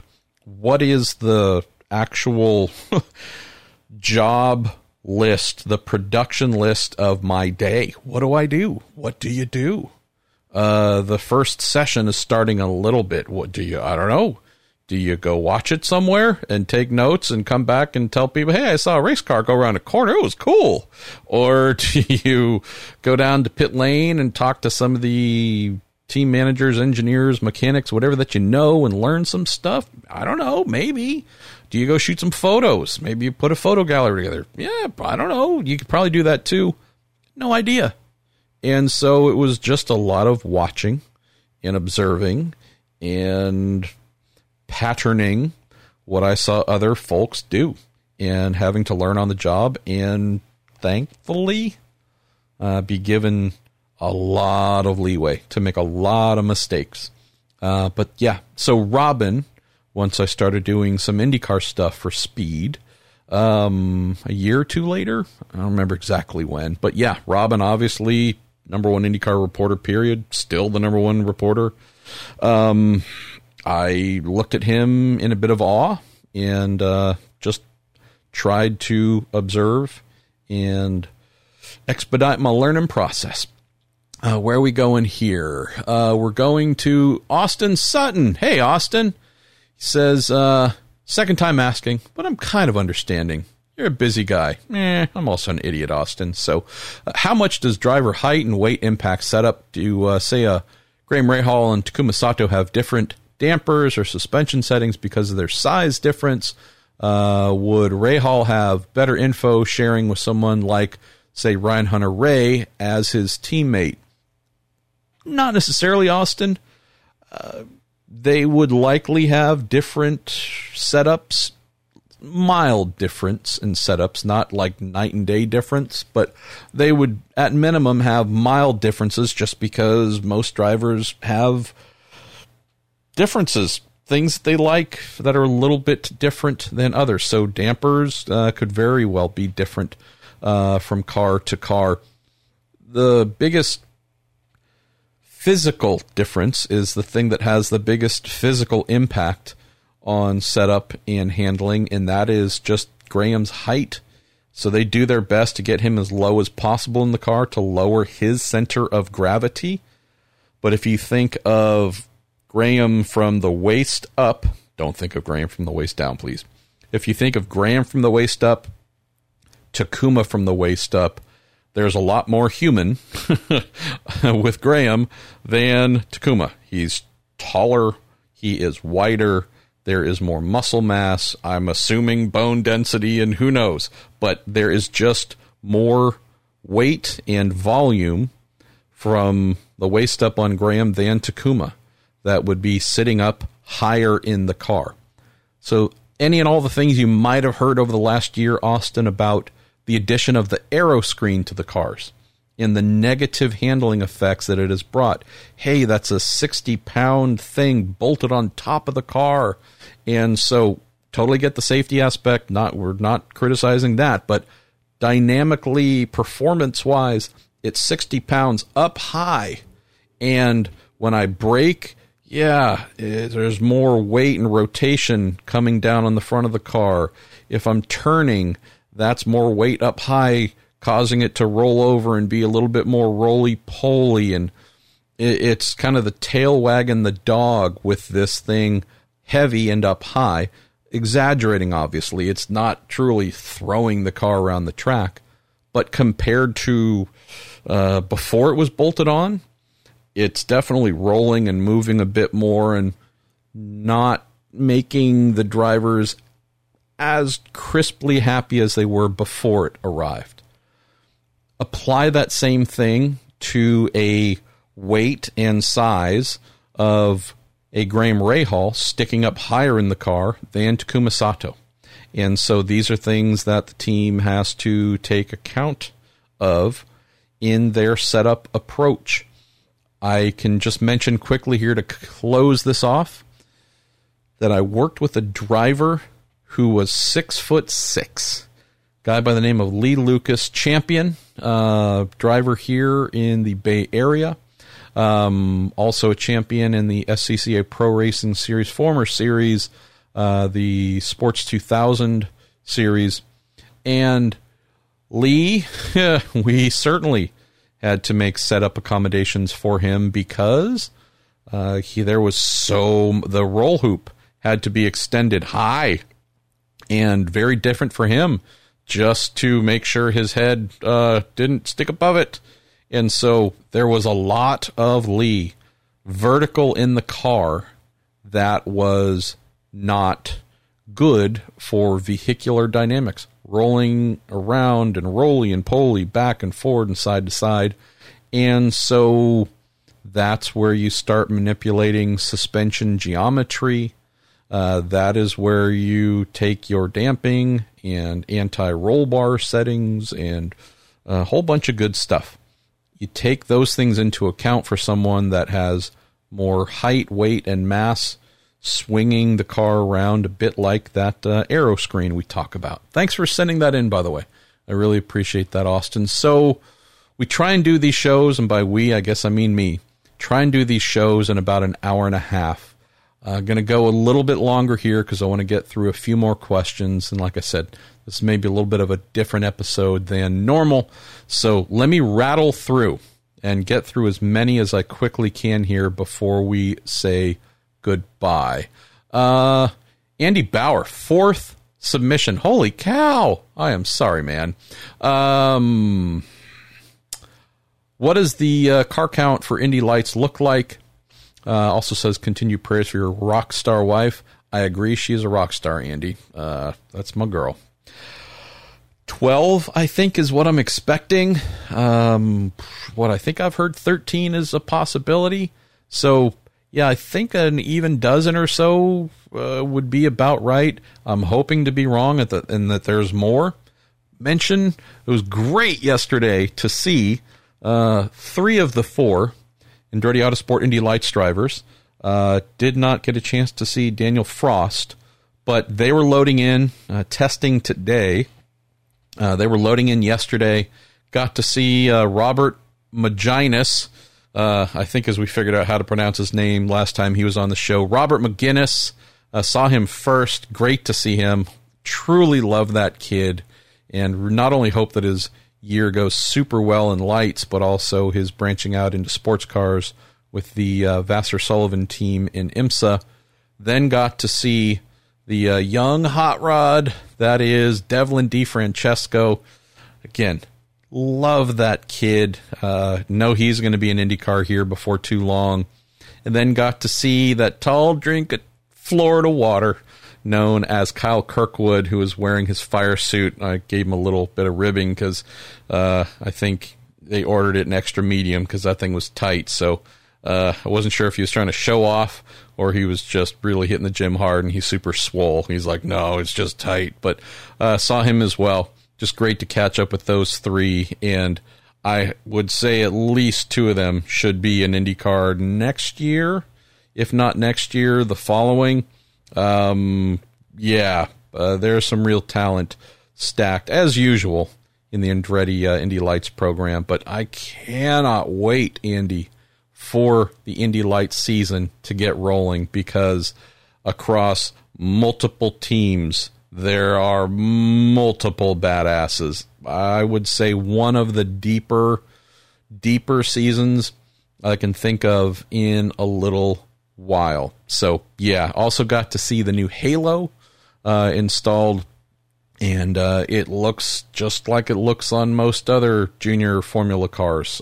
So happy to see all that is working out well, quite well. Let's see. Vincent Bottomley. Hey, Vincent says, first up, hope you and your wife are doing well. Her badass attitude and her fight against cancer is truly inspiring. I agree. I often tell her I am married to inspiration, like the living embodiment. So how fortunate am I? Says, I don't believe I've seen IndyCar teams run the pitot tube arrays before, talking about the rake. You asked, do other teams use those? If not, do you think they will? And you also asked, do they really deliver high-quality, useful data? Yeah, they absolutely do. I wanted to take this one just, Vincent, it's great. Thank you for sending in a question. It feels like you've sent some in before, maybe been a while, but if not, if this is your first time, thank you, brother. Wanted to catch this one because while we covered off the big rakes towards the end of the day, for all I know, it was on there from the start of the afternoon session. I don't think it was, but who knows? They stuck a true giant single pitot tube atop the car, atop the roll hoop, so trying to measure airspeed up top in very, very clear air as well on Montoya's car. So yeah, they were capturing all kinds of quality data, doing correlation as well of things that they have learned, think they've learned, want to make sure that those settings are indeed matching real world by gathering some important data. Ed Joris, you sent in a note here. I think it was last week we spoke about, hey, IndyCar, how can we get to some form of synthetic zero carbon emitting fuel or nearly zero? You pulled up the somewhat recent press release about Porsche and Siemens Energy partnering to do that. So yeah, had read about that, know that that's in place. But yeah, just more of a question of know that this is not a brand new thing that no one is trying to do. More a question of, hey, IndyCar, is this something I know you wanted to do this. That's the reason why the hybrid power plant stuff, they were late to it. They didn't necessarily want to go down that route because they thought, well, hey, what if we can develop a zero carbon monoxide emitting, zero bad greenhouse gases fuel, and then there's no real reason to have to go electrified if we're no longer putting bad things into the atmosphere. And that didn't happen. And so then they said, well, then I guess we're going to need to do something. And now we have this hybrid formula. I did ask Jay in the conversation we had a couple days ago, so is this thing still on the table? What do you think? I got a kind of, sort of, yes for the future, maybe. But again, I'm going to have to listen back. I just don't recall the answer being like 100% yes. Interested, yes. I don't think the interest has ever gone away. I just don't know if there's an actual, and we're talking to our current fuel partner, or there could be a new partner to come in and join in and work with Speedway. Again, I don't know these things, but I'm hoping to learn something a little bit more definitive, because I think this could actually be a huge thing if IndyCar could do it. Let's see. Stephen Killsdonk. All right. How you doing, Stephen? This is one. Let's see. Hey, Marshall, best wishes to you and your wife. Going through some old races, I watched the 1998 Fall Texas IRL race won by John Paul Jr. Early in the race, your car with Greg Ray sustained damage in avoiding a crash, and a replacement #front nose was borrowed from Sam Schmidt's team. Left me wondering, how did your team, or how would a team today decide on a wing angle setting when provided, say, a foreign nose cone and a limited amount of time to work with, while hoping to avoid drastically altering the center of pressure? Yeah, it's a great question, Stephen. So on rare occasion, you'll see a team run out of spare #front noses and wing assemblies, and then seek desperate measures to remain in the game. What you'd want to do in that scenario, knowing that if you're having to come to pit lane for something like this, you're probably have or will lose a lap, know that you might not be in a race-winning position at least. Maybe you'd have to get some laps back under caution. I mean, really, a digital inclinometer is what would be used. I mean, if you have to go run and borrow something, as you mentioned here, from another team, or, it'd be from another team, if they're willing to lend it to you, great. You'd ask. Today, you will quite often have the angle settings written on a piece of tape on them. Something that, yes, other teams could look at and learn from, knowing that these things change quickly in an oval race, adding wing or taking wing away up front. But more often than not, today, that information would be included with the wing, just on a piece of tape on it. And if not, you could try and do the eyeball test, but every team has tools to measure front wing angles with their Speedway trim. I mean, with every wing angle for every package on every type of track as well. But in this instance, it will be a machined a machined piece of metal, usually aluminum, that has a recess cut into it for the digital inclinometer. And it'll give you the wing angle, or it'll give you the angle. And so in that case, or in this type of scenario, that's what you would do.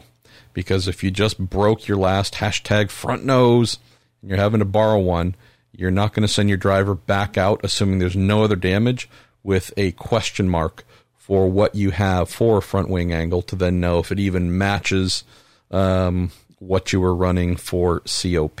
So it's something you'd take the time to measure and know, because assuming the race has a while to go, you're going to be making changes. Without knowing the number that you're starting with, you would be just guessing. Hey, it's dire understeer. Well, I don't know. Do we bolt in 3 turns, 5 turns? I don't know. Where are we at to begin with? So you'd take the time. Let's see. John Wojnar, another great pal from the Prude clan. Who'd win in a racing drum-off? Colton Herta, Will Power, or Abba Drummer, and F1 driver Carl Slim Borgard? Well, for those of you who are old enough to know Abba, yes, their drummer did race in Formula One. He was okay. I would say Slim Borgard for sure. I mean, the guy was a pro and made zillions of dollars doing it, so of course he'd beat the crap out of Herta or Power. But what's funny, though, is the thought of Herta and Borgard even being similar drumming wise, because, ABBA, known for kind of their easy listening disco type music, Herta, who listens to nothing but, old school punk. Yeah, slightly different worlds. Let's see, Dustin Marlowe. You mentioned there's been significant motorsports related content released in documentaries here. Talking about Ford versus Ferrari, Uppity, The Crew, Truth in 24. Says, what's the one story from the IndyCar paddock that you would most like to see adapted into a TV show or movie? Which real-world IndyCar personalities would play themselves? And which professional actors would be involved? And you say for fun, let's say WWE superstars would have to be the professional actors. I'm going to take the early part of this, Dustin. I'm probably a little too tired in the brain to give this a good, funny response right now. I know that the things that I enjoy watching quite often in terms of documentaries or limited series, it tends to be the past. Granted, I love all kinds of stuff, space and science fiction and whatever. But the stuff that I really love getting stuck into is, say, what HBO's Boardwalk Empire, right? Nucky Thompson. I knew nothing about that time or era or part of the country and whatever else. Fascinating. And I know it's not real, it's drama. I know the character's based off of blah, blah, blah. But going back to whatever it was, the 1920s, in Atlantic City and so on, I eat that stuff up. So yeah, for hashtag me personally, I'd love to go back and do a Indy 500 type series, serial docu something around that. I don't know if I'm doing like the inaugural 1911, whatever else. I don't know if I'm going that far back, but I do like the late teens, early 20s. I've mentioned to y'all many times one of my heroes, Jimmy Murphy, as a driver. Harry Miller, of course, in terms of designer, inventor, Leo Goosens, and all the people at his facility. I think this would be pretty amazing because the rivalries back then were no joke. Real, true, make or break rivalries. If we succeed at Indianapolis, our brand new or relatively new car company, because they're all relatively new or brand new, but our new idea, our new twist on the automobile could take off, and we could have sustained success and maybe become a big automotive business that lasts, a big company. Or, hey, we sucked and we failed. We flamed out, or we lasted a little while and went away. But our new idea, because this was the dawn of new ideas, that race, not just the on-track 500 miles part, but the actual technological race, the ingenuity, the machining, the production, right? A lot of people had good ideas. How'd you make it? How long did it take you to make it? Was the process strong enough, good enough? Were the materials right? Were your inspectors correct? Were the quality control people good enough? And so on and so forth. I'm sure that there's plenty of shisty boy, huckster. Wow, that was shady. What's happening there? Type stuff went on. I'd love to go back there. Then, granted, I don't know if it fits my sensibility right now because it feels like, we've done the Mad Men thing of, 50s, 60s style advertising and, that slick kind of thing. I don't know if going back to the 60s at Indy would fit right now or feel like, hey, didn't we already do that a little bit since Mad Men was so popular? But if you want to talk about real inventiveness, there's a rich period from about 61 to 72, 73, 74. Wow. So, yeah, that's almost Science Channel type stuff, History Channel type stuff, where The people involved, crazy and amazing, but the evolution was so amazing of the vehicles, going from front engine to rear engine to turbocharging to aerodynamic downforce, wings coming in, records being shattered. Boy, a collision of eras as well. Those who said the heck with you and your rear engine cars, those are never going to work. And wings, you're like, hell, you're going to put them on my car. A lot of those, as we spoke on the topic raised by our pal Jerry Sudduth earlier, back in my day, a lot of that, like hell with you and your newfangled ideas, and everything was better back when. There's a lot of that going on. I mean, I think there's something pretty cool in there as well. It's too soon, but in 20 years, I really hope someone says 1990s. The 1990s. Why am I talking like Medea all of a sudden? The 90s. Kart. Oh my gosh, we're going there. I will always say thank you to the Lord and the earth and all the things that allowed me to be born at a time where I got to see the kart IndyCar series from the mid-'80s, really paying attention, but really there in person from the late 80s through, early 2000s. So thankful to have seen such an amazing time. Speed, technology, drivers, everything. So yeah.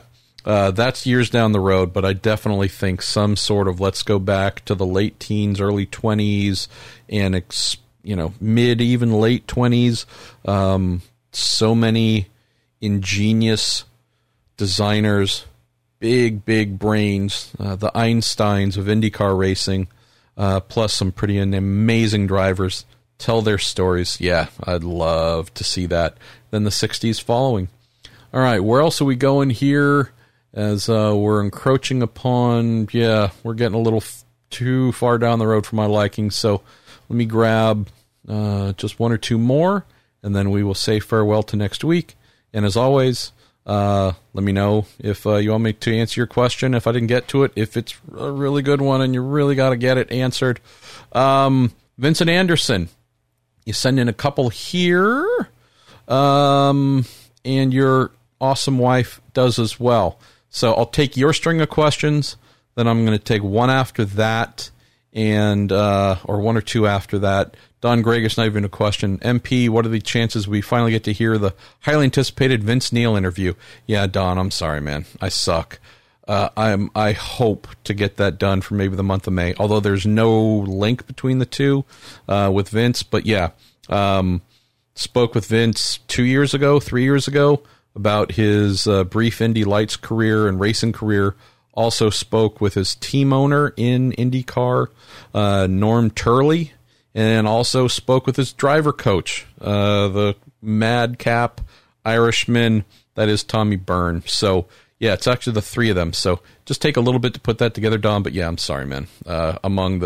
If you saw how many gigabytes of interviews that are still on my hard drive for the podcast, I still have one, my first one, from January of 2016, sitting there unused at the person's request. But, yeah, I'm sorry. I hope.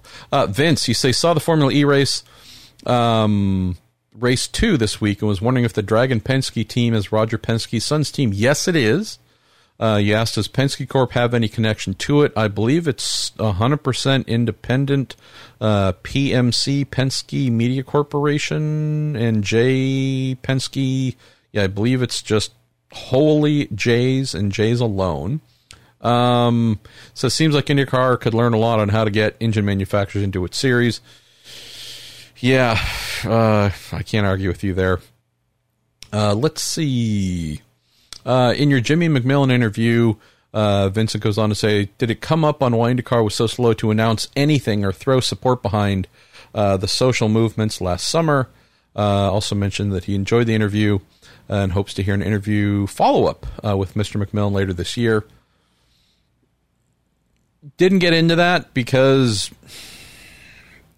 Jimmy wasn't even in that position. So I don't think, or in his position of chief diversity officer. So I I didn't think to ask him that, Vincent, because I wouldn't want to hang that question on someone who wasn't in a roller position to do the things that you're asking about back then. Reality is, my man, that too often in life we don't do things until there's an urgent need to do them. So why wasn't there a race for equality and change while the NTT IndyCar Series was owned by the Holman George family or led by this person or that person over the years? Most people respond to the thing that moves them and do things to help the things that move them. Keep this super short, but you've heard me mention, hopefully on the podcast before, Vincent, that I totally understand and appreciate why, when we're talking about social actions, in this case, charitable actions, being involved with society, trying to make positive changes in the name of helping others, that I totally respect and understand why there are some teams and or drivers who choose pets, want to raise money to help cancer research for cats and dogs, who want to raise money to donate to an animal shelter. Totally get it. I mean, we've got 2 cats. We love them to death. Y'all know this. They mess up the show on almost a weekly basis. Love it, love it, love it. And appreciate why folks would want to do that. How could you not watch any of those commercials on late night TV and have your heart melt and say, of course I'm going to send $50 or $10 to something to help the kitties or the dogs or the whatever that need it. But I then say, okay, but your fellow man and fellow woman is sleeping under a bridge tonight and probably in not a great place in life. Why help pets compared to your fellow man or woman? I don't reconcile that in my head. If folks truly just pick one thing, which is often the case, but not always the case. But I understand it, because for some, that thing in their heart that connects most to I want to do something to help is at that furry thing looking up at them or snuggling next to them or keeping them warm or playing fetch with. So helping one's fellow man or woman, not that most folks are against that, but hey, I get the connection, because who doesn't love their pet more than, almost anything in the world? So that's what you get. The thing that you care about, love the most, pulls at your heartstrings the most, that tends to be what you invest your time and money into. Terms of the social movements that took place over the summer, and why is an IndyCar way ahead of the curve then or before, whether it's showing support, investing, outreach, taking part, you name it, would just say that that's not a space in greater society that most racing series have ever cared about or participated in. Through all this, some of us, myself included, learned about IMS's long-standing relationship with NXG Motorsports, the program run by Coach Rod Reed, who is now in charge of the Force Indy Road to Indy program. But in terms of greater involvement, I'd also say, being super frank with you here, Vincent, outside of the series at a kind of, hey, we run the thing and we can choose the things that we get involved in, they're doing things. They're making first steps, which is great. I don't know if I've seen much of anything within the paddock. I don't think, the things from that kicked off last summer and had some limited engagement. I don't think I've seen much stick. So, like I said, whether it's donating to a homeless shelter, donating to a pet shelter, whether it's cancer research, which you all know that I do. I should say I, my wife and I, but primarily you all, many of you who donate to those projects. Cancer research and helping in that regard is something that is of great importance, but it's not the only thing my wife and I do. We don't talk about those things, but just know that we do a lot of things that are just, diverse in terms of trying to help. You do the things that are important to you, and I would say you hope that some of the things you mentioned here, Vincent, become important more. Let's see. You say podcasts love to tell behind-the-scenes stories on events that happened 5, 10, 20 years ago. What are 3 behind-the-scenes stories you would love to know more about? I don't know, Vincent. I'll have to think about that. I'll have to think about it, but I don't know if I'll have an answer for that. Your wife, Wendy. Hey, Wendy, says, will there be any IndyCar fundraisers for the WMFC.ca Foundation in honor of James Hinchcliffe's father, who recently passed away? I don't know if you're asking, Wendy, if I will be doing any, or if there will be some done by IndyCar or those who participate. This is the WMFC is something related to a very specific, very rare form of cancer that took the immensely awesome Jeremy Hinchcliffe from us. I don't know, but I do know that I have still have a couple of things that need to be put up for auction. Might do that over the weekend if I can to get a couple items up. A couple of those things already have targets for where they're going to go charity-wise, but maybe I'm going to reroute that here. It's a great, great idea, and I'll catch up with Hinch on that too. All right, let me catch 1 or 2 more, and then we're going to say farewell, and damn it, well, let's just pretend that we didn't go past the 2-hour mark, but that's what happens when I'm a little bit unstructured, but that's okay. Please forgive me. I suck. You know it, but nonetheless, we get together and do this just a little bit every week. Let me see. Where do we go for our last? I'm looking for a killer question to close the show, and I don't know if I have anything that is jumping out right away as a killer close to the show. Okay, I think I can roll a couple of questions here into what would be the length of one answer. I think I'm going to try. Appreciate Despond. Hey, pal. Second time. Engine control strategies. Do all Chevy engines have the same engine management strategies, base fuel map, fuel trim levels, etc., across all teams? And he says, and for Honda as well. Or does each team work with their resident engine engineer to develop custom engine mapping?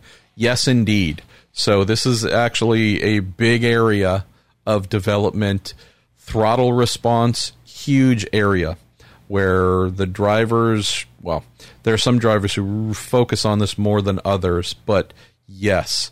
So in terms of how to make spark, how to make pistons go up and down, not an area that each manufacturer is going to customize for their teams through ECUs, but definitely engine response is certainly a huge area of customization. And knowing that some drivers, I shouldn't say some drivers, every driver treats the throttle, treats the brake, treats turn in, treats braking differently, some vastly different than others. Yes, not only a great relationship with your engine engineer, your engine technician, but also there are some stars within both camps, within Chevy and Honda, that are just known for really, it's again, it's not unique to IndyCar. It's any place where this true customization happens. There are just some where you go, yo, no, I want that guy. I want her. She is amazing, because they know, right? They know it's frankly no different than a race engineer and a driver. They might be using words to communicate with you. There might even be data you can look at and parse information from. But there's some where you just go, okay, there's a feeling that comes across. How you use those words. How looking at the granular parts of the data and connecting it to the words you're using of how you want the response to come in. Those engineers who can get the most and really tailor the response to a driver's need. Yes. So the answer is yes. And yeah, there are stars within those ranks too who are better than others, but that's not a criticism. It's just life. Let's see. EJ, unfortunately can't see the Toronto Indy happening again this year. You asked, do I know if IndyCar has any backup plans? I don't know. Yes, I was alerted by many that Toronto has said no major events through July 1st. Although the Honda Indy Toronto wasn't listed as one of the events that will not be taking place in what I read, the question is, well, it takes a month or so to set up the thing. Is that something they would even allow, knowing that they would, need considerable amount of time to put on the, mid-July race? So, yeah, question mark for sure. I'm hoping to get some clarity here. Let's see. I'm going to close. Drew Wetzel, you ask, why isn't the Halo being used in USF 2000 and Pro 2000? I don't know. I'm guessing money, but I don't know. Maybe I'll get deeper insights there. Again, one of 1,000 things that I just haven't asked. Lance Snyder, you are going to have to send in the thing you've already vilified me for not getting to about Monty Python and the Holy Grail. I'm sorry. I'm going to close here with a question from Right Turn Lover.